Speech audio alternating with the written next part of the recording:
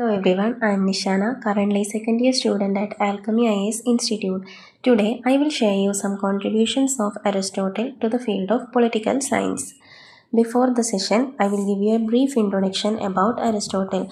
Aristotle is a towering figure in ancient Greek philosophers. He contributed to logic, metaphysics, mathematics, physics, biology, botany, ethics, politics, agriculture, medicine, and dance.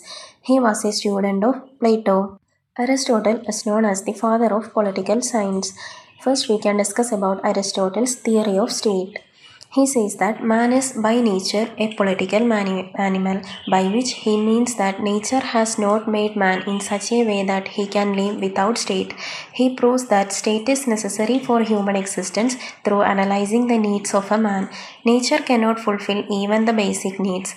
Hence, the first association is family. Family can only fulfill some of the needs but not all of them. So, next association is village. Village can also fulfill some of the needs but not all. So, next higher association is state. So, thus man has created the state. Next, we can discuss about Aristotle's theory of citizenship. For Aristotle, citizenship is duty towards the state. Duty towards the state means participation in the affairs of state, including legislative and judicial business. Aristotle does not believe citizenship should be provided to all. He excludes slaves, women, children, and old people. He excludes slaves because he felt that they lack reason, and he excludes women because he felt that they are so much involved in the affairs of family that they do not have enough time for the state. And he excludes children because they lack maturity, and he excludes old people because their physical condition remains uncertain.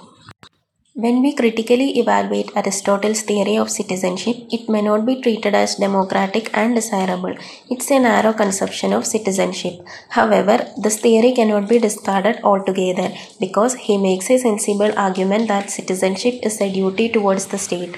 If citizens can't afford to make qualitative participation in the affairs of state, then there is no point in considering them as citizens. Next, we can discuss about Aristotle's theory of slavery. According to Aristotle, nature has made two types of men. First one is those who are slaves by nature, and second one is those who are masters by nature.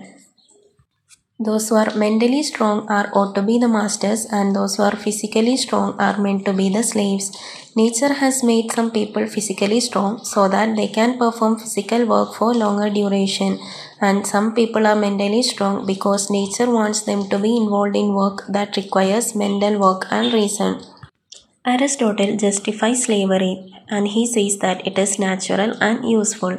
It is useful for the state as if the master has a slave, then slave can work for him while the master can afford to make qualitative participation in the affairs of state.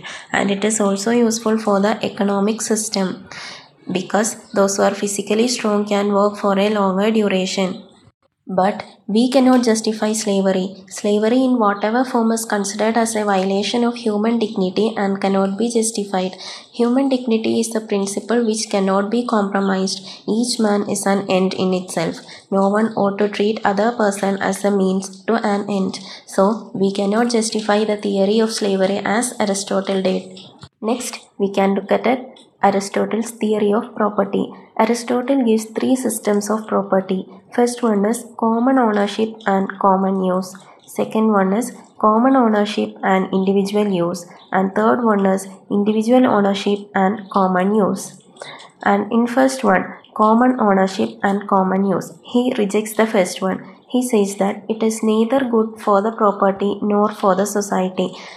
If everyone is owning, then at last finally it becomes no one's responsibility. And common ownership is not productive because it is not motivating. And second one is common ownership and individual use, and he rejects the common ownership and individual use.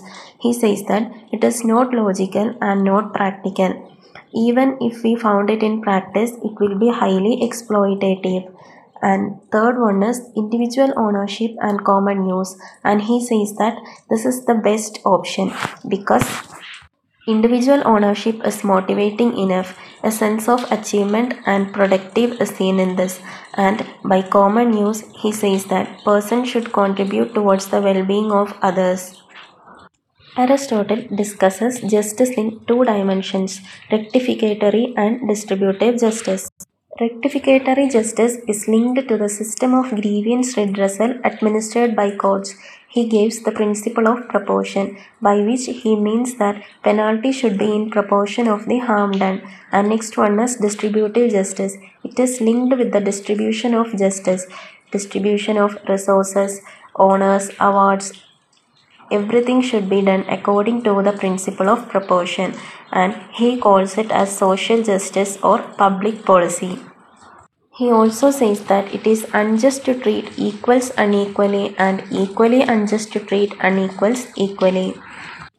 He says that inequality is the prime reason for revolution everywhere in the world, and this is true for even in today's world. I hope you benefited from the session. Thank you for listening. Thank you.